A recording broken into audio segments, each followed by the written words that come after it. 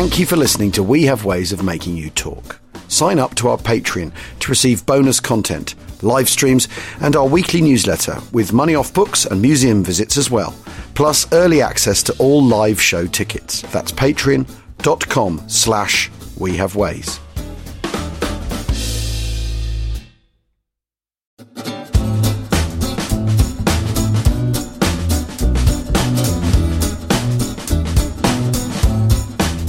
Achtung, Achtung. Welcome to We Have Ways of Making You Talk USA with me, Al Murray, James Holland and John McManus, of course. There's lots to talk about. We haven't chatted in a while, have we, chaps? So there's a kind of feeling of a reconvening, and Jim's been on his adventures. Yeah. I've been on mine. Where should we begin? Where do you want to start, John? Let's talk about Jim's adventures. I don't want to loiter on it because I'm conscious we've done quite a lot on Italy recently. But it's just I was sending you stuff over while I was over there, and you were both coming back with quite interesting comments. I'm just going to show you something. Obviously, wasn't picking up two really big bits of shrapnel, but there's one. It's probably from some kind of bit of a mortar or whatever. But I also found a mortar fin. Where did I put that? Oh yeah, here it is. And this stuff. This is all from Monte Sammucro. Which, for those who don't know, this is when you're moving up the leg of Italy on the Tyrrhenian coastside, the western side. It's about 70 miles south of Rome, and the mountains kind of narrow to this little valley floor, which is known as the Mignano Gap, and in the bottom of it, you've got this sort of low slug of a long, thin mountain called Monte Lungo. Then there's Monte Rotondo, which is a sort of round, conical little mountain. Then you've got these two towering peaks, these huge massives. And on the right hand side, as you're looking towards Rome, is Monte Sammucro. And nestling on its lower slopes is San Pietro, which was turned into a famous documentary film by John Huston, was fought very hard for by the 509th, if I remember rightly, Parachute Infantry Regiment and the 36th Texan Division. Yep. And on the left-hand side, you've got Monte Camino, which is the highest point, and then one of the kind of sort of sub-points, sub-peaks is Monte della Difensa. These were incredibly hard fought for in November and mainly December 1943. So before they've even got to Cassino, there is this monstrous defensive network, is known as the Bernhard Line or the Winter Line if you're American. And, when you're looking on Google Earth and when you're looking from the valley floor, when you're looking from the Mignano Gap, they look monstrous, but of course they look quite smooth-sided. Only when you're on the top of these things do you realize there's lots of, saw edge ridges, plunging vertical drops, huge boulders, little outcrops, nips and tucks, little sort of knolls within the kind of larger complex of the mountain. And from the top of Monte Sammucro, you can just see forever.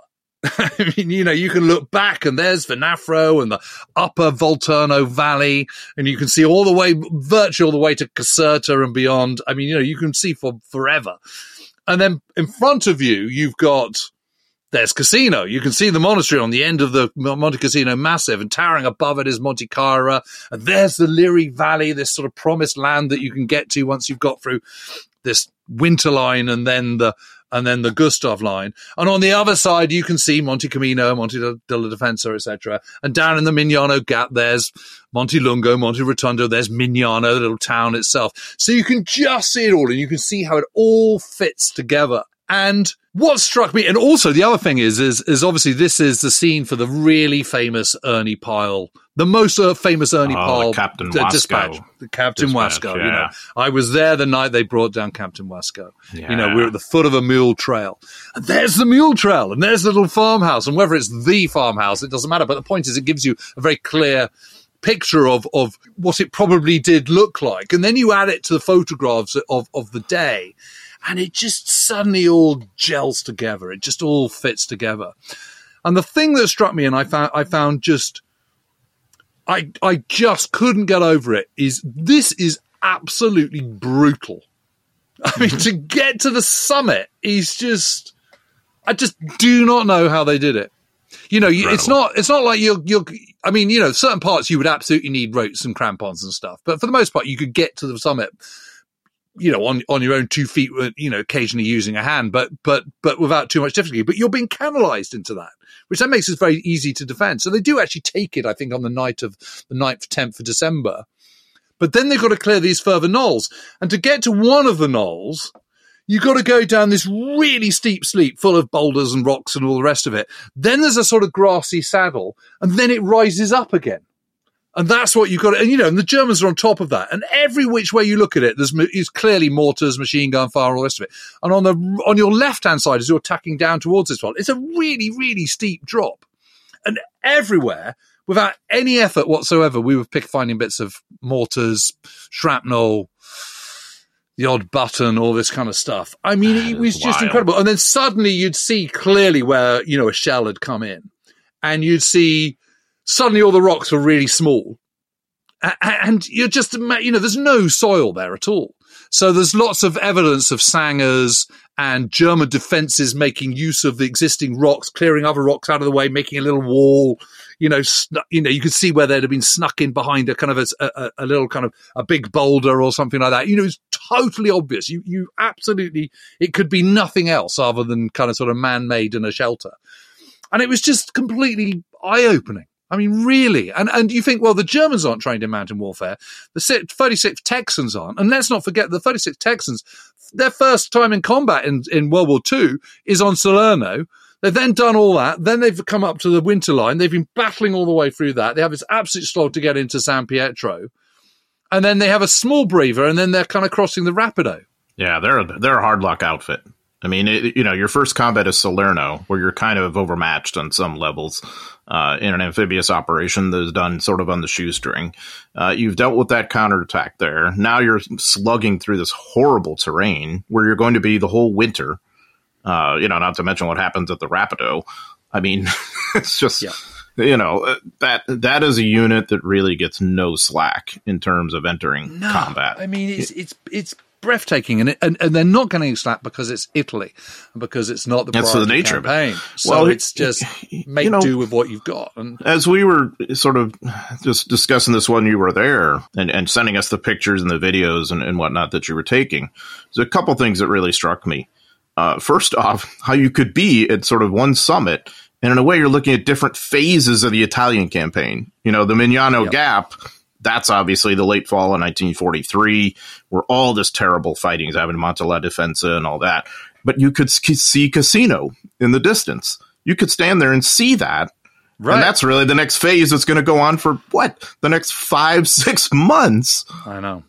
And so I think that, in a way, that brings it home to you, just what this was in terms of time. But the other thing, too, Jim, like you're saying, how do they even take this? Well, to me, it's just sheer determination.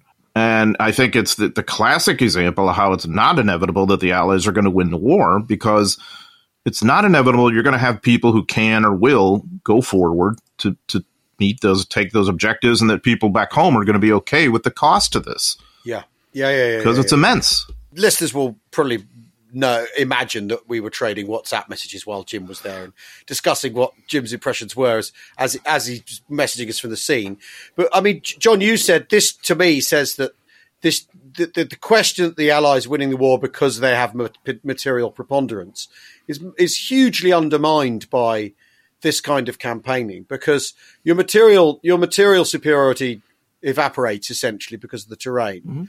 and it's down to sort of guts and determination and morale and good training, really, isn't it? It is. In the end. That's what you need to win. And just the resolve to continue doing this, and to push forward and take these objectives for some sort of larger purpose. I'll just give you a parallel. 20 some odd years later, there's some equally really horrendous hill fights in the Vietnam War. That go around Dak To in the fall of 1967, most famously Hamburger Hill in 1969. The tactical valor is exactly equivalent here. In fact, the military skill, it probably exceeds what you have in Italy at that point in time. So what's different? The society back home isn't as willing to go forward and do this, because they're like, what's the point of this? What's the purpose of it? And in the case of the hill fights in Vietnam, it's like, well, what's the sort of strategic purpose? There's an aimlessness about it if you're taking a hill and then giving it up. Right. That's what's different in Italy. We're taking the hill and we're keeping it because it's towards this larger purpose of getting to Germany, hopefully, and taking down that Nazi regime, which there's enough unity in these very fractious societies to continue with that particular objective. Yeah. And that's no sure thing. If you're just going to stay there and bleed, and we stay in the Magnano Gap or we stay at Monte Cassino and nothing much happens. I mean, what does that mean for the Europe First policy, or just the idea of unconditional surrender and what you want out of this war? Yeah, and so I think when you start to think about it that way, you can really then sympathize with the Allied commanders who are in that spot, and like, how in the world do I deal with this without completely losing my command here and suffer defeat? Because after all, and because divisions are going to be, or at least British manpower at least is being drawn off for Northwest Europe, that you're having to do it all on a shoestring as well. I mean, that's the other thing. So how do you maintain, because you've got to keep going forwards, haven't you? The unconditional surrender means nothing if you're fighting at stalemate. It's not worth a hill of beans, is it? You have to be going forward. You have to be defeating the enemy for unconditional surrender to be at all meaningful as a way of going forward, don't you? Otherwise, why not? Otherwise, you may need to negotiate, if you're stuck. This is, of course, a mass media war with global mass media. Yeah. So German propaganda can seize on any perceived Allied reversal, which later they'll do at Anzio, for instance. It was saying, okay, well, we've just won this great victory. And that can certainly rally the German public on some levels, too. Yeah, and shape world perception. And, we're thinking it, of course, from our point of view as Americans and Britons. But, of course, what impact does it have on countries that are sort of caught in the middle, and which diplomatic side they're going to take? Whether we're talking about Bulgaria or Sweden or Switzerland or, name a country. So this is why you've got to maintain the initiative. Absolutely. You've got to keep going. You can't just go, okay, do you know what? We'll just sit this one out. Because the other point is if you sit it out, then there's every chance that the enemy might go, the Germans might go, well, hang on a minute, well, let's sort of mass overwhelming strength here and attack. Yeah. Because if they're just sitting it out, then clearly they're not going to be doing any amphibious invasion elsewhere. So that means we don't need to keep people up in the north, and we can just go all out and try and smash it. Yeah, and that's German doctrine anyway, the counterattack. Right. Yeah. I mean, interesting, there doesn't seem to be any talk of I mean, they are talking about counterattacks. The counterattacks they're talking about are kind of sort of localized. I don't know. I was just dumbfounded by how they're even attempting to fight through this. Attack up these cliffs and stuff. It's just absurd. Well, which raises the question, though. The Germans are supposedly good at war tactically. They're supposedly great at defending. This terrain sounds ideally suited to defence. That if you've got hilltops and almost, and every single hill has a restricted approach because of the terrain, that you can enfilade, that you can control and all that sort of stuff, and your defensive points going to work in helping each other and all that sort of in support of each other. Why aren't the Germans doing better? How are the Allies able to maintain this forward motion, given because it sounds like a terrain that were the doughty British infant Tommy defending it, he'd be unmovable in it, as to go with another cliche. So what's going on? Why are the Germans finding this so difficult? Because obviously there's the needs must for the Western Allies that it makes no sense for them to be doing this unless they're going forward. The forward motion is an end in itself, because it just sort of justifies why you're there and all those other things. Why are the Germans, why are they losing? What's going on? Because they're supposedly better at this. They're good at this. I think in part of it, it's because of the mismanagement of the divisions that are coming through. So you've got 14th Army by this stage up in the north of Rome, really, and around Rome, but north of it, and mainly kind of holding that in case of amphibious operations or in case they suddenly need to kind of be parachuted into, well, not literally parachuted, but kind of brought into the Balkans or whatever. So they're sort of keeping that upper part of Italy. It doesn't seem to be considered that actually the Allies might have sort of largely shot their bolt in terms of amphibious operations in the Mediterranean. And the main thing is because Kesselring has had this big internal battle with Rommel about control of Italy, and has emerged as Supremo at the beginning of November, if I remember rightly. Yeah, that he finally comes out on top. I think it's like 6th of November is when Rommel when Hitler goes, okay, right, we're going to dissolve Army Group B. That can move to Rommel can go and do an inspection of the Atlantic Wall, and you're now in charge. Because of that, suddenly the Hitlerian spotlight is on him. And that means your ability to maneuver and your ability for tactical flexibility is severely restricted, because you can't just pull back. You've got to kind of stick it out. And so what they're doing is they're stretched, and they're filling in with penny packets. So a division arrives, and as soon as it arrives, it's flung into it without proper reconnaissance, without proper planning, without proper warning. It's suddenly in action, and it's coming against a full weight of Allied artillery. And when the sun is shining, or rather when it's not raining and the cloud isn't too low, Allied air power. The amount of firepower that the Allies are able to bring to bear is worse than the Germans are to the Allies. And in that terrain, that's brutal, even if you're dug in, because of the lack of soil and because of the splinters of rock and all the rest of it. And so the wear and tear is just immense. And I just don't think Kesselring, and by default, von Watinghoff, and then Lemelson, who takes over because von Watinghoff gets ill, of the German 10th Army. I don't think they marshal their troops very well. So the 65th Division, for example, arrives. It's not very good. It's full of sort of Ost battalions. These battalions full of Poles and Czechs and what have you. You don't really want to be there. Totally conscripted, have no interest in the Greater Reich whatsoever. They're flung into battle on the Adriatic side, kind of, on the Sangro and the Morro and River Morro and around Ortona, and they're totally destroyed. But, there is no way that an Allied commander would allow an entire division to be destroyed in a battle. It's just not going to happen.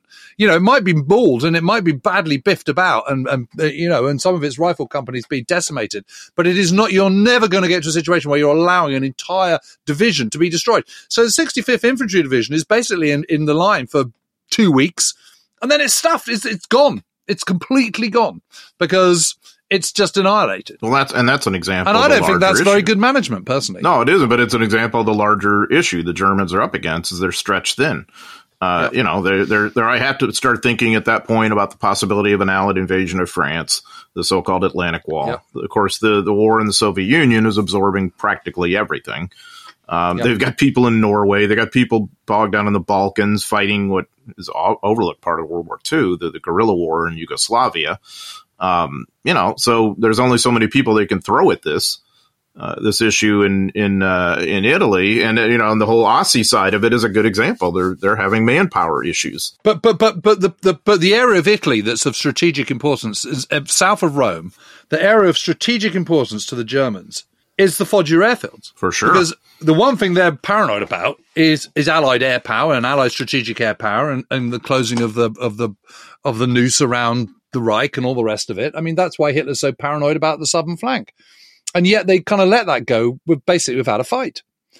And so what's the point of fighting south of Rome? Okay, it means they keep Rome and they hold up the Allies. But there's holding up the Allies. There's a point where the holding up the Allies, the benefits of holding up the Allies south of Rome doesn't equal the negatives of losing this amount of manpower, because an alternative is to very slowly retreat in stages, whilst all the time preparing the Gothic line.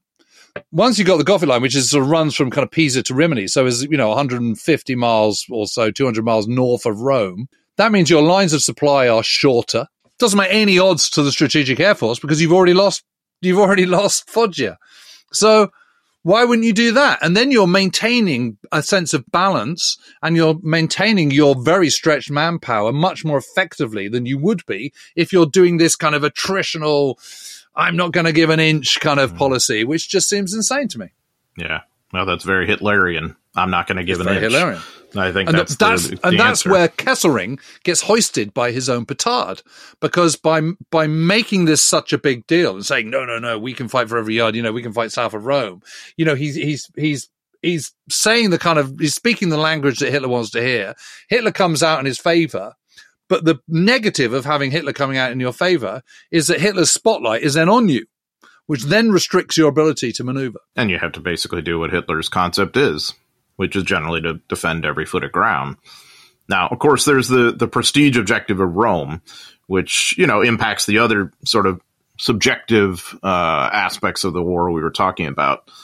But of course, they succeed to some extent in stalemating the Allies after the Allies get Rome anyway. In some ways, right? So absolutely, but also up until Kesselring fights, Kesselring and 10th Army fight very effectively south of Rome.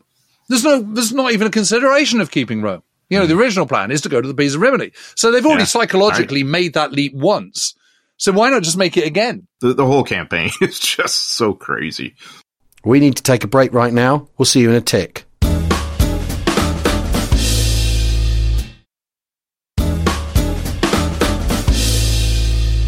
Welcome back to We Have Ways of Making You Talk.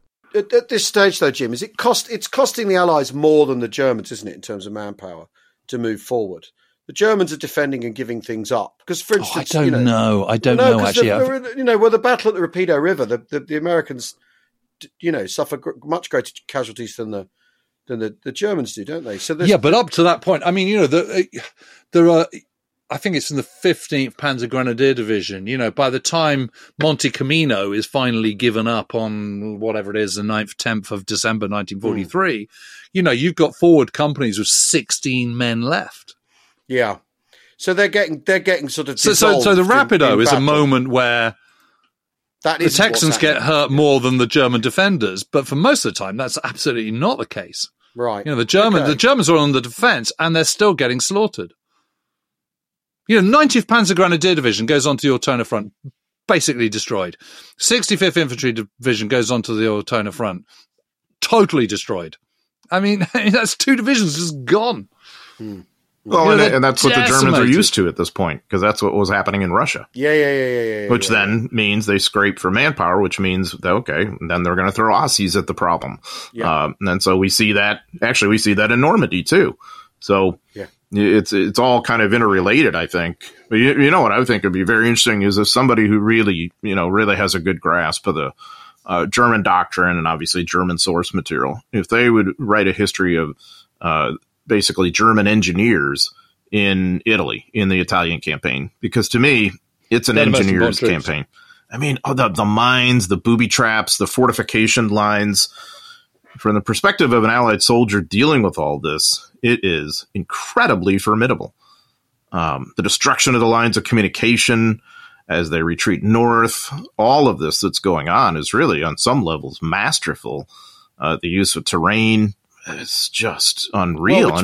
Which again makes it all the more remarkable that the Allies are able to continue forward motion. And so I'm showing a picture now of a Dodge WC-51 on a mountain pass and a British soldier looking down over a precipice, over what used to be a road. It's just completely and totally gone. I mean, one of the guys I've been following in my book is a German combat engineer in the 1st Fallschirmjäger Division, 1st Paratroop Division. And his description, I mean, his descriptions of how they lay these mines and what mines, where they put them and how they do it and why they do it and the way they do it is astonishing. And you're absolutely right, John. It's incredible, the scale of the demolitions. That's what it's all about. But that's sort of slightly my point. So if you're doing that, why do you need to create these, the Bernhard line and the Gustav line and make them, put them in, defend them for a bit and then pull back, make it, because the demolitions alone are just going to hold everybody up.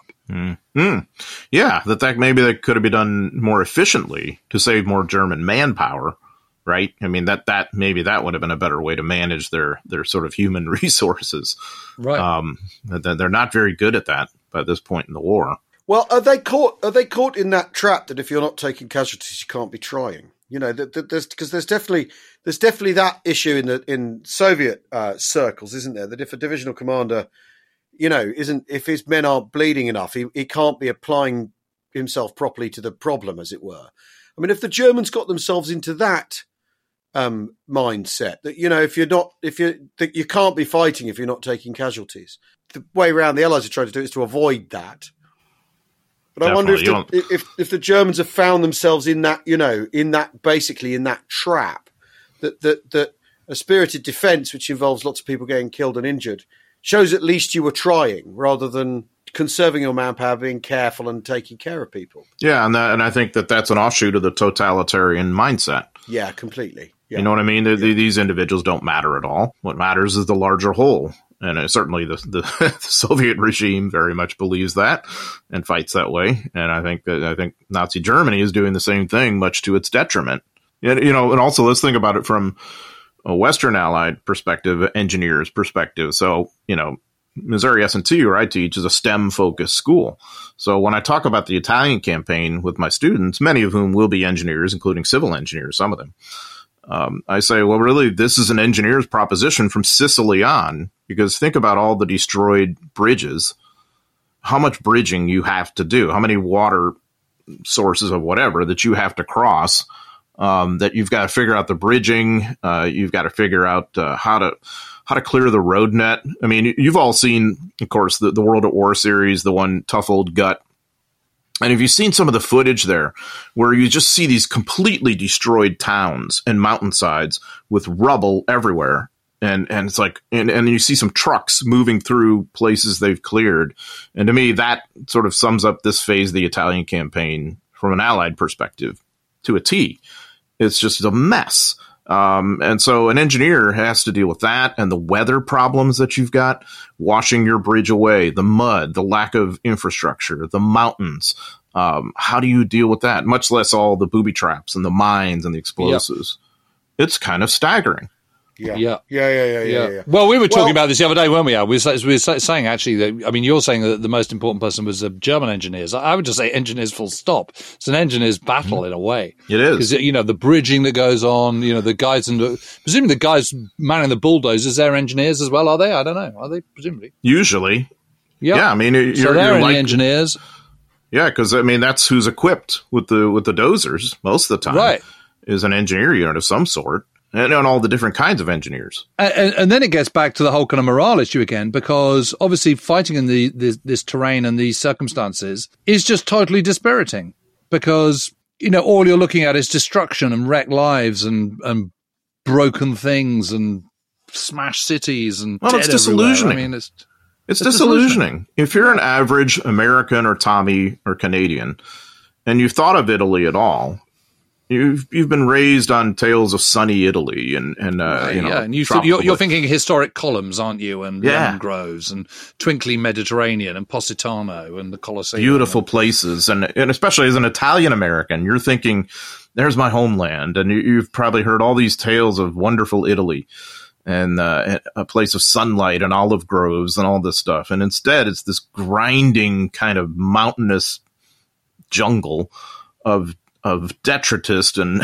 destroyed masonry and whatever. I think one of the great accounts of the Italian campaign, which sort of gets this across, actually is To Hell and Back, or whatever it's called. The Audie Murphy. Oh yeah, definitely. And it's incredibly emotive, and it's grim and brutal and the privations that they're expected to go through. And there's this one bit around this period at the kind of end of 1943. Well, it's December 1943. And it's dusk. And they've just come up, they're at the foot of Monte Lungo and Monte Rotondo. And between Monte Lungo and Monte Rotondo is this little hill feature called Point 197. And it's a kind of sort of square-like hill. And Highway 6, the Via Casolina, goes around it. So it's like four parts of the square going around this feature between that and the foot of Monte Lungo. And his squad is sent off on a patrol up this slope on a saddle between Monte Rotondo and this hill 197. And he says, we set off and, it was getting dusk. And we lost contact with the rest of the platoon and the rest of the company.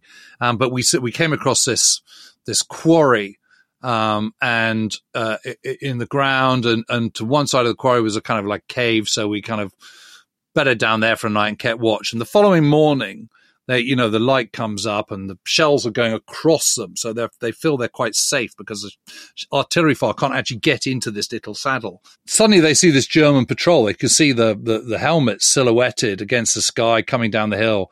And one of their guys is on the BAR, the Browning automatic rifle. And Audie Murphy is next to him and just thinking, God, when the hell are you going to open fire? These guys are getting horribly close and they're going to see us any minute. And then the guy lets rip and, a whole load of Germans fall and the rest of them surrender. 3 of them are really badly wounded and 2 are young and one is a kind of sort of older guy, middle-aged guy, and they pack off one of their men with the prisoners and send them back down the line.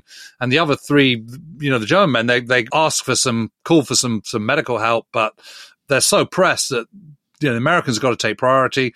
And so they've got these 3 Germans in this cave with them who are just dying. And it takes them sort of 36 hours for these poor blokes to die. Anyway, I found the quarry and I found the cave and there it is. And so I went over with a friend and so I said, okay, look, I can't quite see where the guy with the BAR would have been, because surely he'd have been seen by these Germans. So I was doing it in the afternoon and the sun by that point was kind of behind me. But obviously it would have been on the other side first thing in the morning, because obviously it rises in the east. So it would be on the other side of Monte Rotondo in first thing in the morning. And anyway, I got my friend to kind of stay at the edge of the cave, and I did the reenactment of the Germans walking down this slope. You couldn't see him. Could not see him at all. Added a whole level of, is verisimilitude the right word? I don't know. Whatever. It backed up Audie Murphy's description perfectly. And you could just see it out far. And I have to say, it's a dismal little cave. So it's this sort of quarry is a big sort of tennis court sized quarry, kind of sort of remains of an old lime kiln at kind of one end. And the cave is down on the as you're looking up towards, the casino, Rome direction. It's on the right-hand side, and it's sort of stuck into the kind of cut away from the wall of the quarry. And it's a really pronounced cave. There's no getting away from it. You'd be safe from the rain in there and all the rest of it. But, to stand in there knowing that this was the spot where these 3 Germans lost their lives, where Audie Murphy was and all the rest of it, it was really moving. And it was just horrid. I mean, it was just a really grim little corner and really moving, really put the hairs on the back of your neck. To Hell and Back is an incredibly overlooked To Hell and Back, that's it. War memoir. It is tremendous. Just because Audie Murphy, written immediately after the end of the war. Yeah, right. It's so very fresh. And it's, because Audie Murphy's larger than life in a way as this war hero or whatever. But when you kind of step aside from that, is an incredibly moving, honest, kind of grim war memoir that I think is right up there with the best of them. It really is. Consciously so. There's a lot of kind of, memoirs that came out, particularly in the sort of, second half of the 50s, early 60s, and they're all quite gung-ho, particularly British ones. They tend to be phlegmatic, tongue-in-cheek kind of, I thought, how dare that Jerry? And so I let him have it and, all that kind of stuff. It's all very kind of... very unsporting. Yes. Yeah, it's like kind of it's sort of glib. But this isn't. It's absolutely brutal and it's completely unsparing. And as I say, it's written right at the end of the war. I mean, he must have kept some kind of diary. I think he did in terms of like recording his memories. But it's the other thing I love about it. It's not self-promoting the way it might be for some people who are like societal war heroes and about to become a film star or whatever. It's not like, oh, I'm the central part of this whole drama or I am the great hero. It's more like you see Murphy in sort of in tandem with his buddies, especially Kerrigan. And you really see Murphy as a modest figure, who just sort of, it's really good because it gives you a sense of this guy who's doing what he's doing because he thinks it's his job, sort of his workaday job. And also out of loyalty to the guys he's fighting alongside, and eventually responsibility once he starts to move up the ranks and get very well known and get commissioned and all that. So you see this evolution of the person, but there's no sense of self-promotion at all. No, which isn't always true for a memoir. He's enjoying it. I mean, he's not one of these adrenaline junkies who, it's kind of Boy Scouts with guns, which I always got with someone like George Jellicoe, who was in the SAS and then joined, was then first commander of the SBS. I mean, he just loved it. I mean, he just thought the whole thing was a total blast. Never happier than kind of capturing Athens with one other person, that kind of stuff. I mean, totally gung-ho. There's none of that. When you're talking about your categories of soldier, kind of A, B, C, D, C being the most common, D being the ones that kind of just run away and can't cope, A being the total adrenaline junkies, and the Bs being your kind of your backbone, the ones who don't want to be there but will do that extra yard, the kind of platoon sergeants and so on. That's the category that Audie Murphy's in. it's harrowing. You know, it's searing, and you know, people come and go, people get killed, and it's just incredibly matter of fact. Oh, yeah. You know, and he's unsparing in the descriptions of these people's deaths. You know, the jerking of the bodies, the kind of legs bent back hideously, you know, the bleeding out everywhere. You know, it's so kind of graphic in a kind of 20 minutes of Saving Private Ryan opening bit kind of way. That's what it always reminds me of. It's that in book form. The film is 1955, and the book came out in 49. Interestingly. I mean, it's amazing that he went on to have a proper movie career after it. I mean, it just seems quite extraordinary, and that he would star in a film of his own book as himself. I mean, that's all kind of peculiar, isn't it? Especially given how Watson all the book is, that you then allow it to sort of transmute into a Hollywood product is, I think, that's quite interesting. But probably for another podcast altogether. So, Jim, would you say that having looked at the terrain, the thing you could conclude is that the Allies maybe hadn't looked too closely at the Italian terrain when they decided to embark on the invasion of Italy? No, I think there's a lot of sort of on a wish and a prayer, and I think they go in thinking they're going to get more out of the Italians than they do, or hoping they're going to get more out of the Italians than they do. I think they go in on the assumption that the Germans will probably abandon Rome and, you know, do the sensible thing we've been talking about, which is to delay in stages and move back and not expend people in vast amounts, and do the rational thing. They're doing it's the old Allied mistake. Generals assume other generals will behave like them, don't they? They're people like us, aren't they? Opposite numbers. They've got this very, very spurious intelligence, which goes back to May, where they've picked up a message which suggests that the Germans will, in the case of invasion, the Germans would retreat to the Pisa-Rimini line. So, well north of Rome. There is no other intelligence break on this at all to suggest the Germans are going to do this between May and the invasion at Salerno on the 9th of September 1943. What there is, confirmation from General Castellano, who is one of the mediators, one of the guys sent to kind of negotiate the armistice terms, who says, yeah, I'm pretty sure that's what the Italians exactly. The Germans are intending. I heard this at a meeting where they absolutely said this is what they were going to do. Right. Take my word for it. Right. But there's nothing more than that. And what's really interesting is in the run up to it, where they're coming up with a final plan, and there is this, the whole ideas for Italy has mutated from let's go into Corsica and Sardinia and maybe just a little bit into the toe, into the boot, to an invasion around Naples, south of Rome, which is what Operation Avalanche, the 9th of September landings are. Between that level, Eisenhower is repeatedly going back to the combined Chiefs and going, I just want you to know our intelligence about what the Germans are going to do is pretty flaky. There's quite a lot to suggest that we're not going to get tactical surprise. There's very little hard evidence to say they're going to retreat north of Rome. Hand on, cards on the table. We've got to go into this with our eyes wide open. But momentum is political momentum and strategic momentum has overtaken such concerns, and they're committed. And Montgomery's force goes over on the 3rd of September. So, between the 3rd of September and the 6 days, best part of a week, it's already happened. It's in motion. And there's this, as I was saying to you earlier, a few weeks ago, the incredible thing is that actually Hitler was intending to retreat to the Pisa-Rimini line on the 9th of September, was intending to enact that. He was going to tell the Italians, right, you've got to stay in the southern part of Italy because we're bugging back out to the Pisa-Rimini line. And that was going to be his instructions on the 9th. So had the Allies landed a few days later, that's what would have happened. And it would have been easy peasy. So to cut a long story short, no, they absolutely had not envisaged fighting in the mountains on top of Monte Sammucro or Monte La Defensa or Monte Camino, etc., etc. So how are the Allies going to know what the Germans are going to do when the Germans themselves don't know what they're going to do? Yeah. So that's part of it. And to me, that is an excellent point, John. Because after all, really what intelligence can offer you at this point is what people's strengths are and what their what their deployments are and who's on their way east and who's on their way down to Italy. What it actually really can't do is tell you what the Germans will do in the event of things kicking off.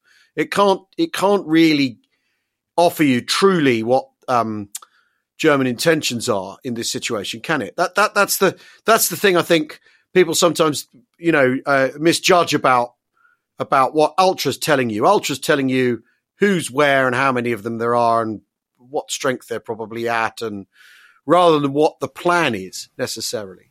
And intentions. Yeah, exactly. It doesn't offer you strategic insight necessarily. It offers you rough guesses. And like you say, if the Germans don't know what they're going to do, how can the British and the Americans possibly have an inkling? The decision-making process and the recklessness with which the Allies go in for the Salerno landings is just... I'm still reeling from that. The classic example of it all. I cannot get over it that they would risk what they risked. They pulled it off, but the flip side of pulling it off was November and December on the Bernhard line. That's the payoff. In terms of the risk, the classic example of it all, what they were going to risk, what they were thinking of risking, and the example of not really knowing what was going on is even thinking for a minute about Operation Giant 2. The idea of dropping the 82nd Airborne Division around Rome. Oh, man. We would have lost the 82nd Airborne Division. And it almost happened. I mean, it went down to the last minutes. So, again, we were talking about Castellano earlier. Assuring the Allies, oh, don't worry, the Germans aren't really going to be there in force. It's no big deal. And what they want is they want the Allies to basically protect their hides from German, vengeance, I guess we would say. So they think the 82nd Airborne Division can accomplish that by securing Rome for them. When, obviously Maxwell Taylor goes in there and surreptitiously and figures out there's multiple German divisions in the neighborhood here, which is, a good indicator that there's going to be a problem. But because of all this sort of Masteroika stuff, all this sort of cloak and daggers that's going on with no one telling, neither side during the negotiations between the Italians and the Allies laying their cards on the table, what the net result was this enormous gulf between what the Allies thought the Italians were capable of doing and what they might do, and what the Italians thought the Allies were going to do and what they were capable of. Yeah. Well, it's everyone hoping for the best. We were going to talk about Bougainville. Yeah, we were, but we can do that the next time, I think. This is just too interesting right now. Plenty of time for that, right? We got the rest of our lives. Yeah, exactly. I think what we've done is we were intending to talk about two subjects today. We've succeeded in talking essentially about one with the odd digression. Which we hadn't intended to talk about at all, really. Yeah, but sometimes that's half the fun, the spontaneity of that, right? Fun. Exactly right, John. Thanks everybody for listening. We'll see you again very soon. Cheerio. Cheerio. See ya.